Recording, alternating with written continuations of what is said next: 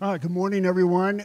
Just before I got up on the beach to give this message, I got stung by a bee right here in my face. So if I pass out up here from some sort of anaphylactic, get your EpiPen out and jam it in my thighs.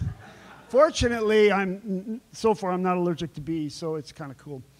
I got married when I was 29. Which is really cool. My in-laws are here, Keith and Joan. Hi, you guys. Yeah.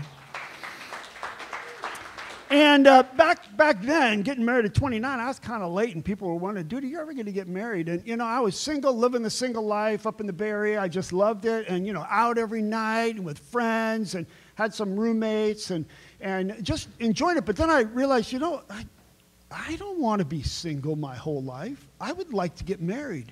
And then the thought hit me. If you want to get married, you might want to shift your life and start living the kind of life of someone who actually could get married. So I started staying home at nighttime when I had no reason to stay home. I guess that's what married people do. People that are not married say, that's boring. But I started staying home, and I looked out the window, and I started taking care of my yard. Like I started mowing the lawn and trimming the hedges, and I became quite domesticated. And it's a miracle, because I did that, and then I got married. I mean, that's the secret. But it's sort of like you have a vision for what you want to be true, and you begin to live into that vision. And that has an impact on our lives and our relationships.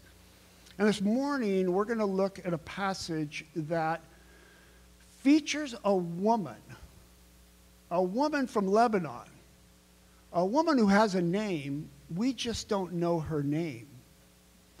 And she is going to show us what it looks like to pull heaven down to earth, to pull the future into our present. And so I'm going to read both passages where her story is told, one from Mark and the other from Matthew, second. And we'll land in Matthew, and that's the passage that I'll make the most comments about. But we get some details. And as I read these two texts, I'd like to invite you to notice this woman's pleading persistence. And secondly, notice Jesus' puzzling resistance. So, Mark chapter 7 and verse 24. Jesus left that place and went to the vicinity of Tyre. He entered a house and did not want anyone to know it. Yet he could not keep his presence secret. In fact, as soon as she heard about him, a woman whose little daughter was possessed by an impure spirit came and fell at his feet. The woman was a Greek, born in Syrian Phoenicia. She begged Jesus to drive the demon out of her daughter. First, let the children eat all they want, he told her. For it is not right to take the children's bread and toss it to the dogs. Lord, she replied, even the dogs under the table eat the children's crumbs. And then he told her, for such a reply, you may go. The demon has left your daughter. And she went home and found her child lying on the bed and the demon gone.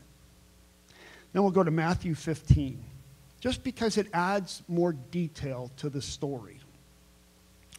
Leaving that place, Jesus withdrew to the region of Tyre and Sidon.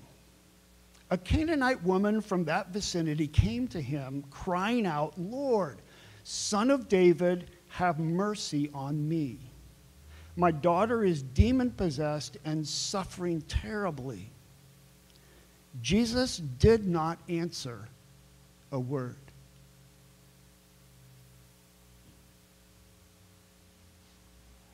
So his disciples came to him and urged him, send her away, for she keeps crying out after us. And he answered, I was sent only to the lost sheep of Israel. The woman came and knelt before him. "Lord, help me," she said. He replied, "It is not right to take the children's bread and toss it to the dogs." "Yes, it is, Lord," she said. "Even the dogs eat the crumbs that fall from their master's table." Then Jesus said to her, "Woman, you have great faith. Your request is granted." And her daughter was healed at that moment. I hope you're confused. It's a puzzling passage. So let me talk about it and hopefully not confuse you more. So the woman's pleading persistence. This is a really interesting woman, the woman from Lebanon who has a name. We just don't know it. I wish her name was listed here. Let's call her Allie, won't we? Allie, this woman, she's a Canaanite woman. She's female. She's from the vicinity of Tyre and Sidon. That's modern-day Lebanon. She's a Greek.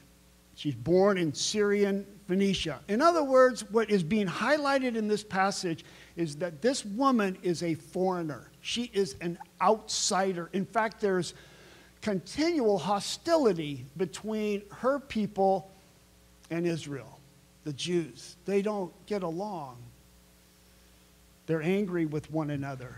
In fact, Paul talks about these kinds of people in Ephesians 2 and says about them, "Remember that at that time you were separate from Christ, excluded from citizenship in Israel and foreigners to the covenants of promise, without hope and without God in the world." Foreign, pagans, Canaanites. But notice also she's a mother. She's a mother of a little daughter.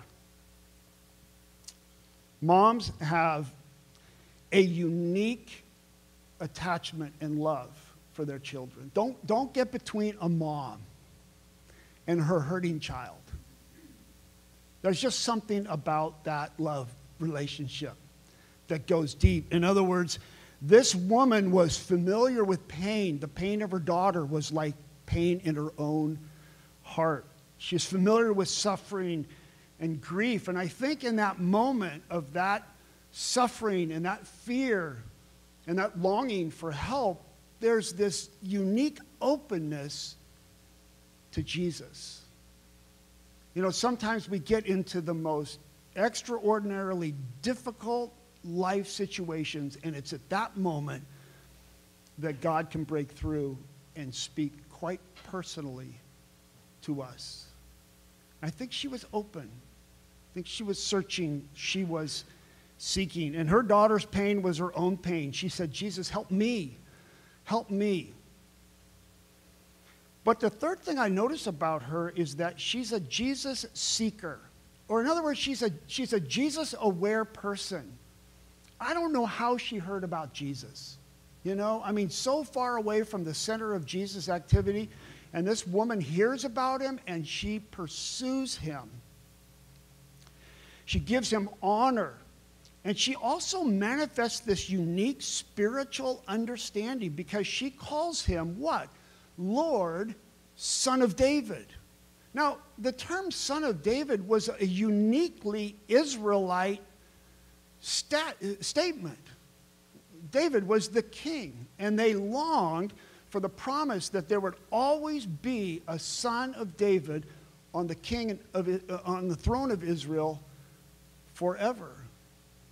And the disciples were even struggling to understand what this meant, that Jesus somehow was in this category, this role, this title as the Son of David, the one who would be the king of Israel, and not only Israel, but all the nations forever.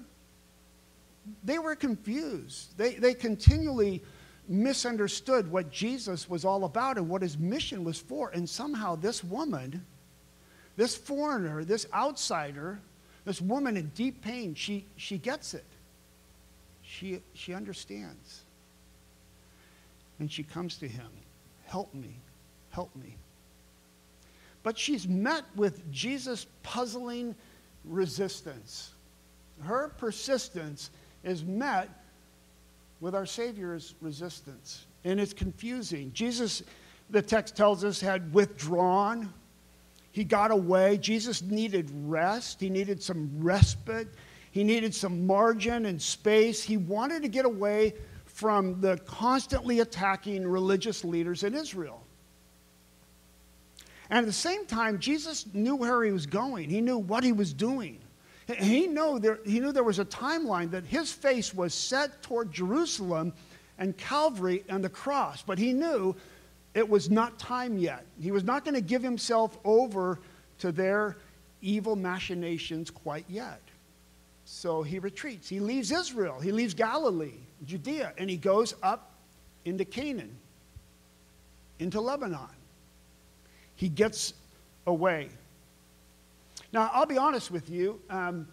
As a youth pastor, when I was in the Bay Area, I used to take my day off, and I would often drive down to Santa Cruz and surf Steamer's Lane and get away from high school students and their parents.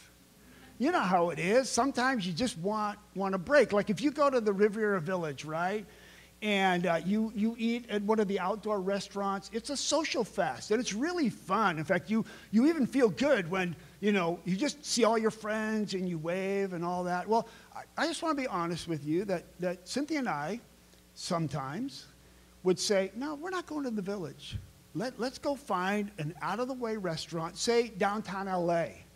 or Long Beach, because then we won't see anyone from our church. Now, don't look at me with those judgmental eyes. I know you've done the same. Sometimes you just want some alone time with that person in front of you. And I think that's sort of what Jesus was doing. I just don't want to deal with people right now. So he went in hiding. He went in secret in the house, took his disciples out of sight. But he was engaged by the woman from Lebanon who has a name, but we just don't know it. She was persistent. She goes to him and says, my daughter has a demon. Please, please, please. She begged him, please, Son of David, help me. And here's this strange statement. His resistance, it's puzzling. Jesus did not answer a word.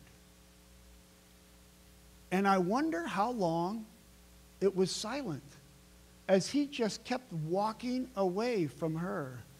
Now that kind of blows up a little bit of my image of Jesus, the compassionate one, and he's always ready to meet your needs, and he's at your beck and call, and he heals everybody, a little magic dust here and fairy dust over here, and he's just kind of taking care of all of our needs. And here we see a Jesus who's silent and doesn't respond at all. But she wasn't silent. In fact, the disciples come and say to him and urged him, Jesus, send her away. She's driving us crazy. For she keeps crying out after us over and over and over. This woman is yelling and crying and pleading and persisting in her ask for help. And they're like, Jesus, just do your miracle thing and get it over with so she can leave and we can be done with her. And what does Jesus say? I think he's speaking to the disciples now. Because Jesus is always, always, always teaching and training and modeling and leading and helping his disciples understand more and more what it means to follow his words and ways. And so he says to the disciples, I was sent only to the lost sheep of Israel. In other words, I don't want to have anything to do with this woman. Now, you have to understand Jesus. You have to look at his whole life. You have to know that Jesus is the smartest man that has ever walked the planet. And he knew exactly what he was doing. I was sent only to the lost sheep of Israel. He knew what his mission was. Jesus knew what his vocation was, his calling, his identity. And he knew that he was the Savior that had come for Israel. His mission and role was to call Israel to obedience, to surrender, for Israel to live into their calling and who they were as a nation.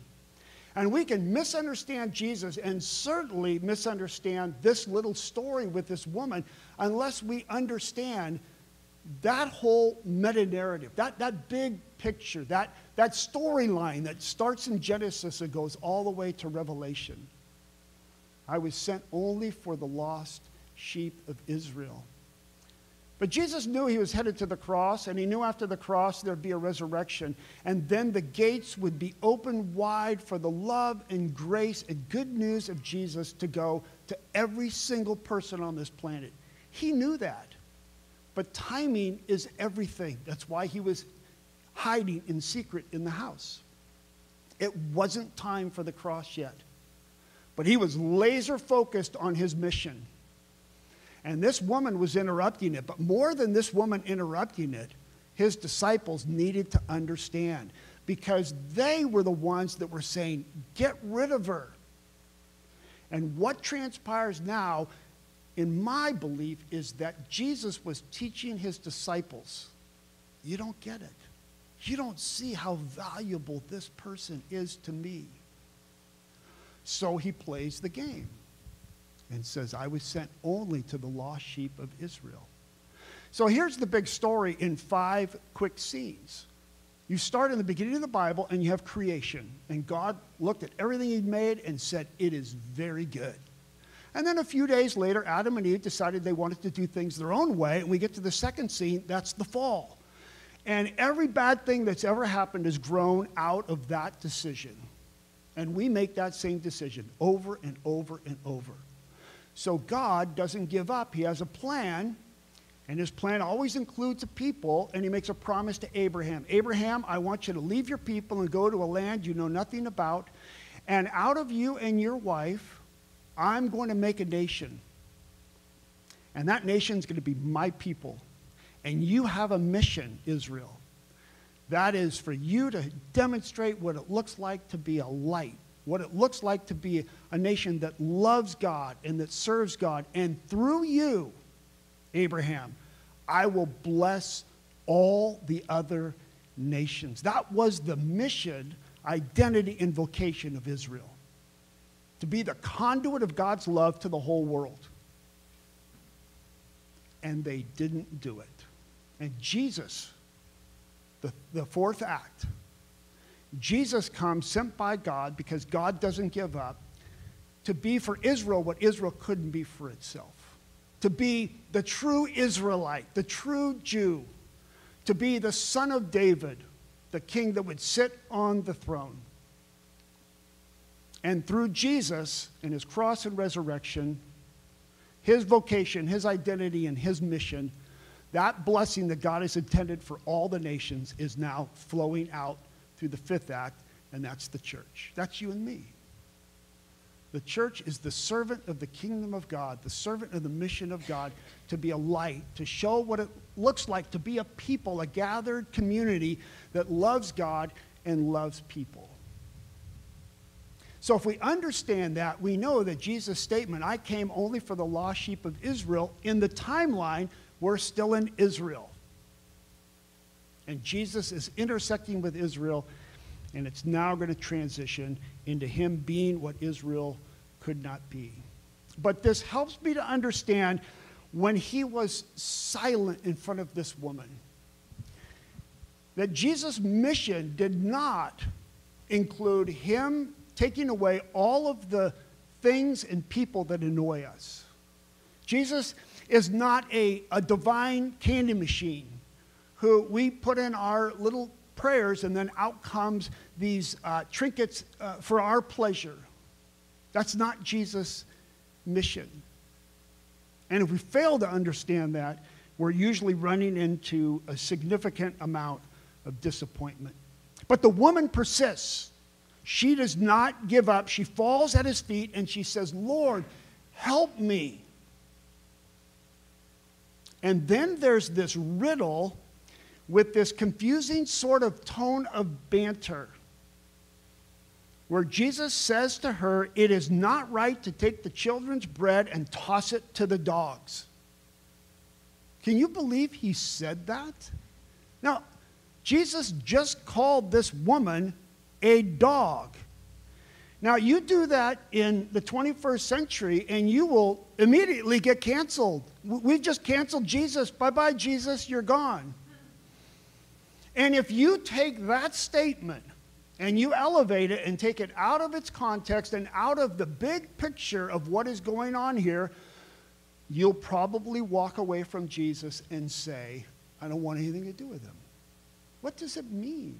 It's quite confusing. You know, the term dog was the typical derogatory term that Jews use for Gentiles. And Jesus is using that term. Now, it's very disturbing to our sensibilities, for sure. And there's no way I can fully understand it. But this is what I think is going on. Jesus is playing the game, and Jesus is helping his disciples understand what his mission is. And at the same time, he is intent on loving and helping this woman. Very confusing. But I like that.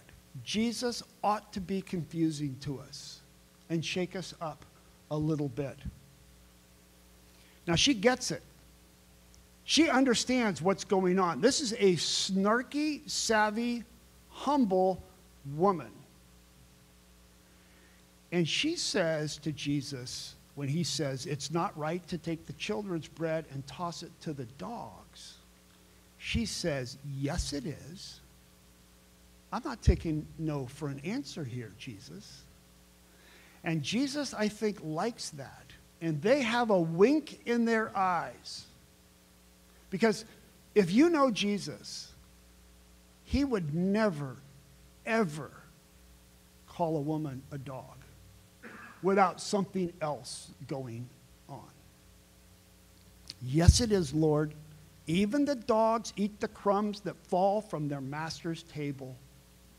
She's got this winsome insight that Jesus likes. They're on the same wavelength. And Jesus says, woman, you have great faith.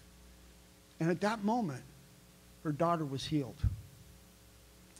The great faith, I think, that Jesus calls out is found in people who insist that God's will be done on earth now just as it is in heaven. That was her faith.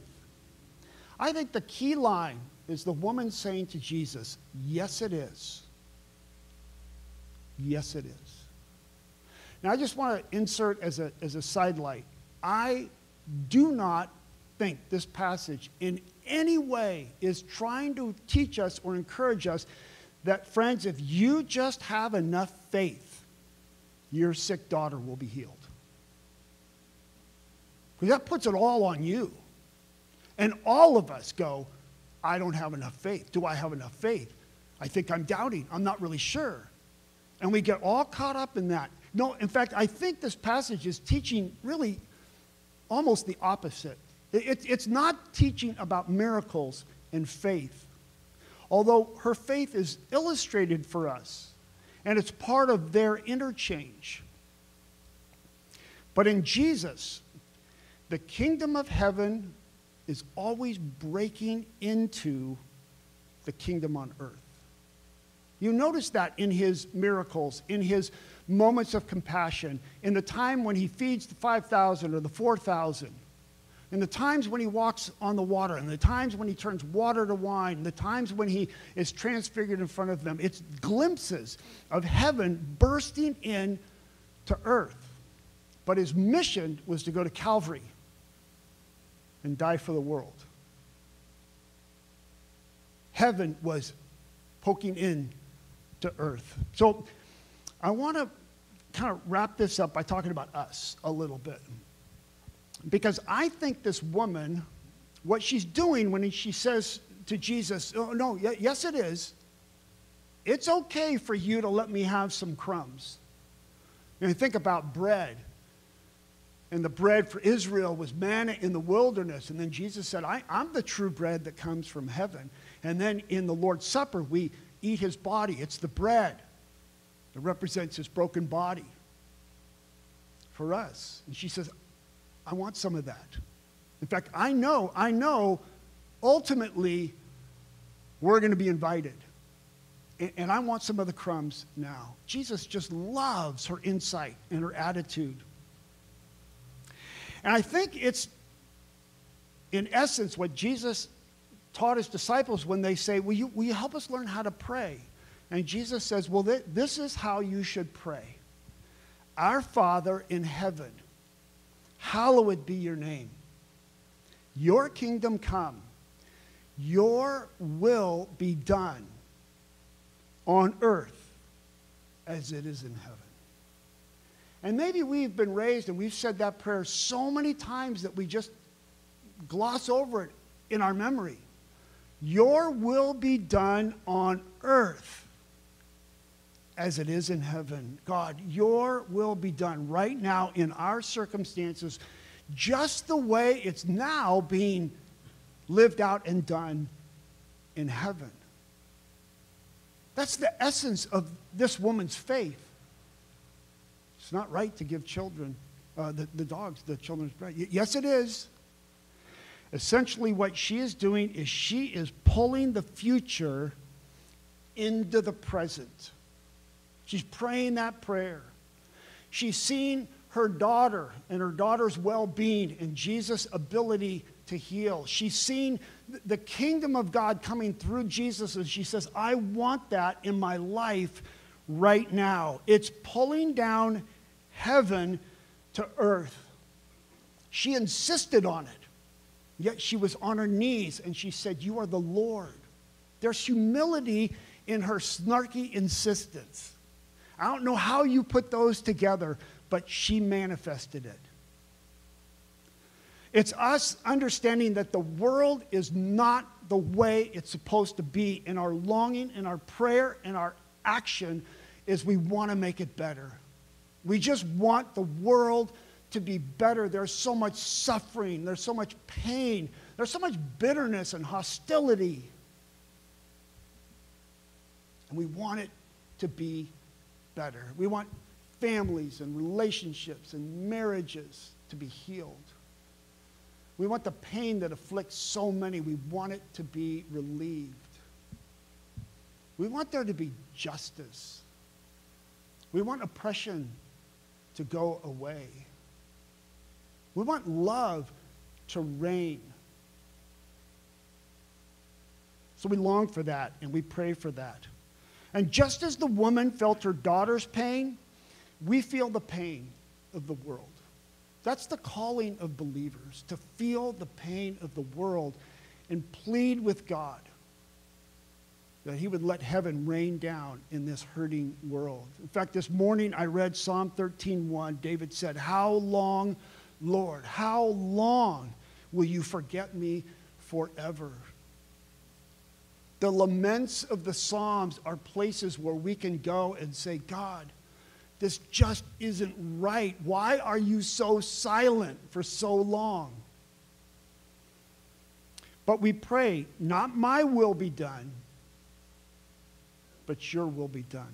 Not my will, but your will be done. The more we pray that, the more our mind and thinking can come into alignment with God's kingdom values and priorities. Not our own. Those get all mixed up in our head. Our will, what we want. No, I want your will to be done. And as we come into alignment with God's kingdom priorities, there comes a sort of authority in your life to see things happen, to see heaven come down to earth. So that's what I meant about wanting to be married and deciding, you know what, I'm going to start living like a person that another person would want to marry. And I think that's true for this woman. I think that's true for us. What is the preferred future that you long for in your life? What is the will of God that's happening in heaven? What would it look like to be a person who has a good relationship with your significant other? What does that relationship look like in heaven? Start living into that. What does it look like in heaven to have a proper relation with substances and alcohol? What does that look like? Start living into that. What does it look like to have a longing as a high school student for a college experience that will lead to the career that you dream about? Start living into that, even now as you've graduated from high school and are about to go to college. Live into that. What is that thing? What is that space in your life where you long for what's happening in heaven to be true in your world now? With humility, we don't give God our script and say, God, here's my directive, but we certainly can talk to him about it the way the woman did. We can argue with him about it. And I will say that Jesus opened up the feast to this woman. When he died on the cross, he had her in mind. And then he met with his disciples after the resurrection, and he said, take this good news to every single people group across the planet, because now the feast is open to everyone. All are invited. And you might say, who, me? Yes, you. You are invited to the feast. And you can demand that it's true and that it can become a reality in your life. In fact, Paul quoted Hosea the prophet and said, I will call them my people who are not my people, and I will call her my loved one who is not my loved one. You are the beloved of Jesus. So I want to invite you, as Amanda and her wonderful team comes up, I want to invite you to just let the Holy Spirit now speak into this moment. I want to encourage you to have that sort of insistent, persistent humility to say, God, not my will, but your will be done. What is your will? And maybe there's that spot in your life that is something you really, really, really want God to manifest himself in. Let's just let this be a time of real ministry, a real openness, and you open your heart, your mind to him.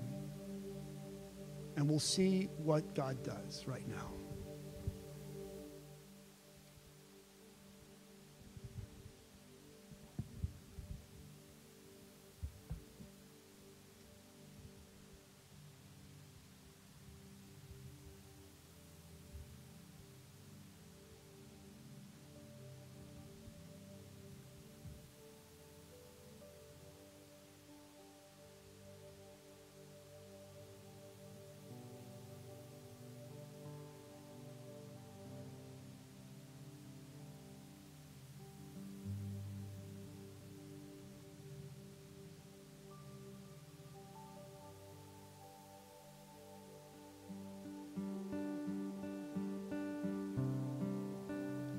Atmosphere is changing now,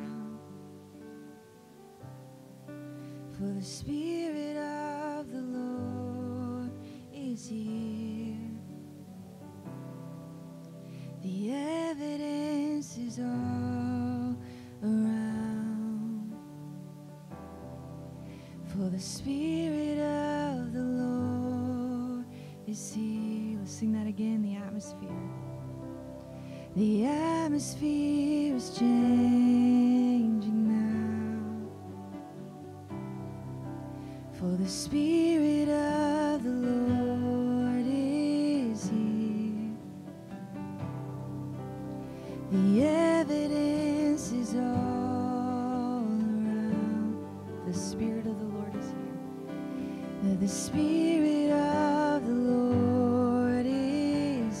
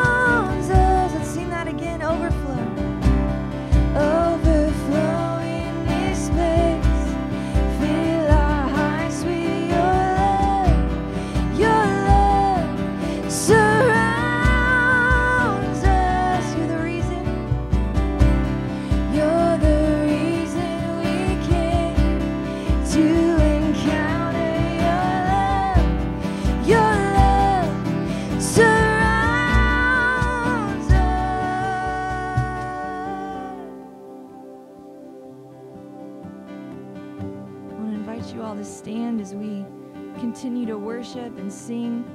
Spirit of God, fall afresh on us. We need your presence, your kingdom come, your will be done, here as in heaven. Let's sing that together. Spirit of God. Spirit of God, fall fresh on us. We need your presence. Your kingdom come, your will be done, here as in heaven.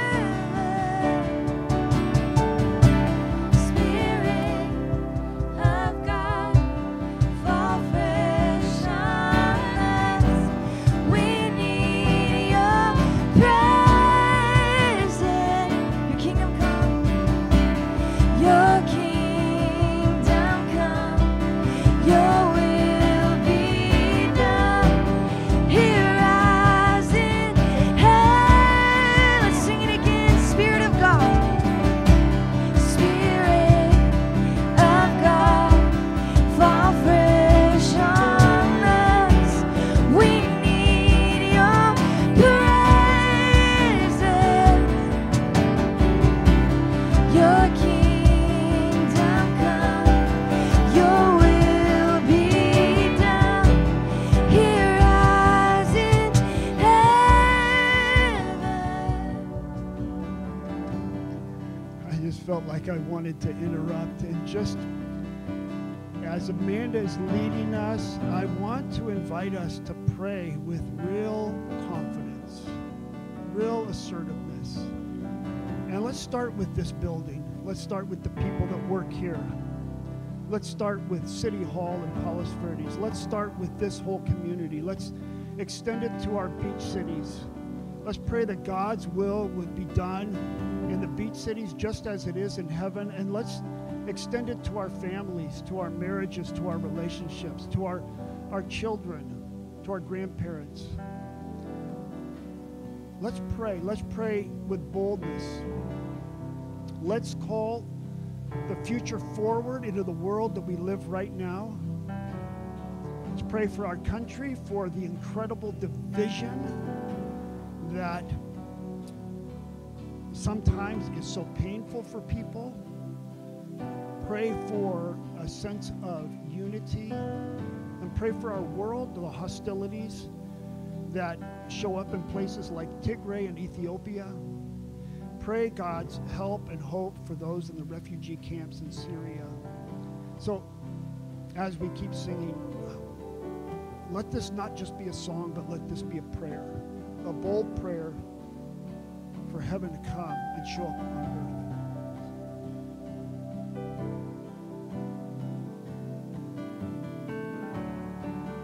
Sing Sing that again. Spirit of God, fall fresh on us. This is our prayer this morning.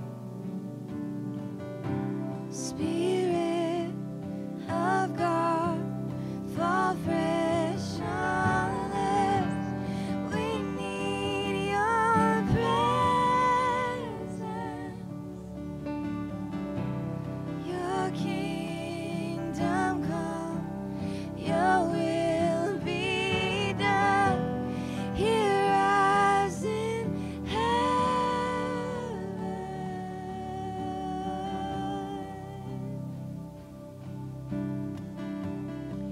Let heaven come. Let heaven come. Let heaven come. Let's sing that together. Let heaven come. Let heaven come in our hearts in the city, God. Let heaven come. Jesus, we want you.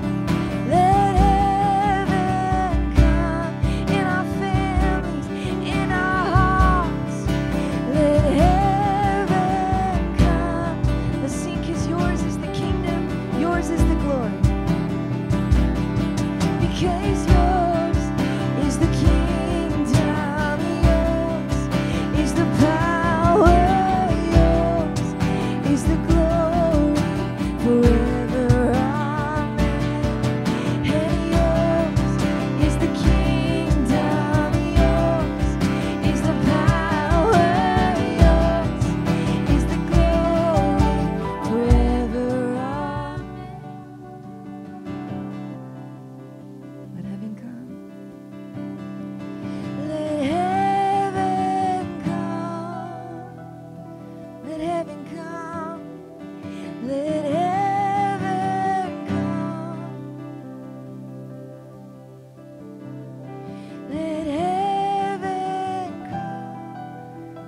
Sing overflow in this place. Fill our hearts with your love.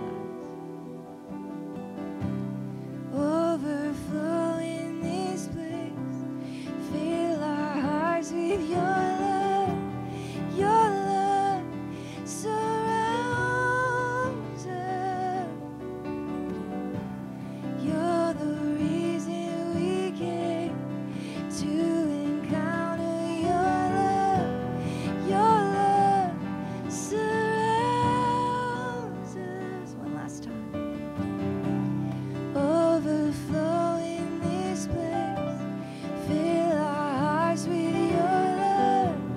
Your love surrounds us. You're the reason we came to encounter your love. Your love surrounds us.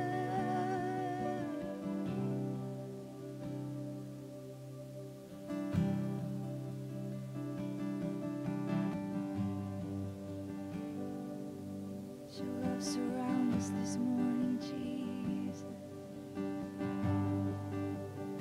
Lord, we let that love come all around us. We let your love seep into all the places in our hearts that we protect, that we hold back from you.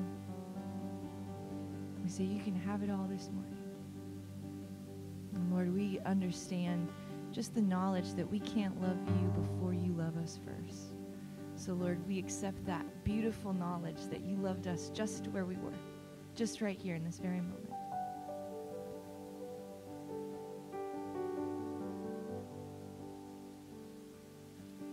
And you were a lover before times began. You gave your love freely, withholding nothing. Jesus, my Jesus, you carried the weight of the world. You carried the weight of the world on your shoulders. You stopped at nothing to prove you were for us. Jesus, my Jesus, it's extravagant. It's extravagant. It doesn't make sense. We'll never comprehend the way you love us. It's unthinkable. Only heaven knows just how far you would go to say you love us, to say you love us, to say you love us.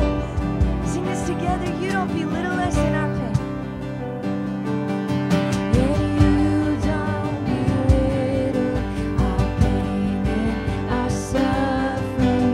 You comfort us in our greatest unraveling. Jesus, my Jesus, you are the dawn.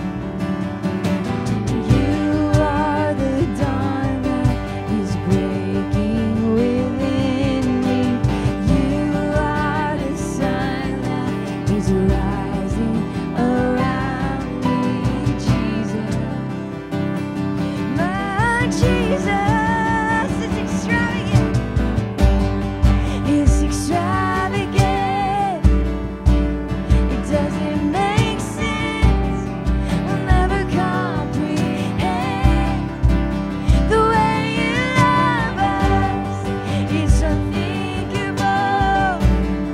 Only heaven knows just how far you would go to say you love us, to say you love us, to say you love us.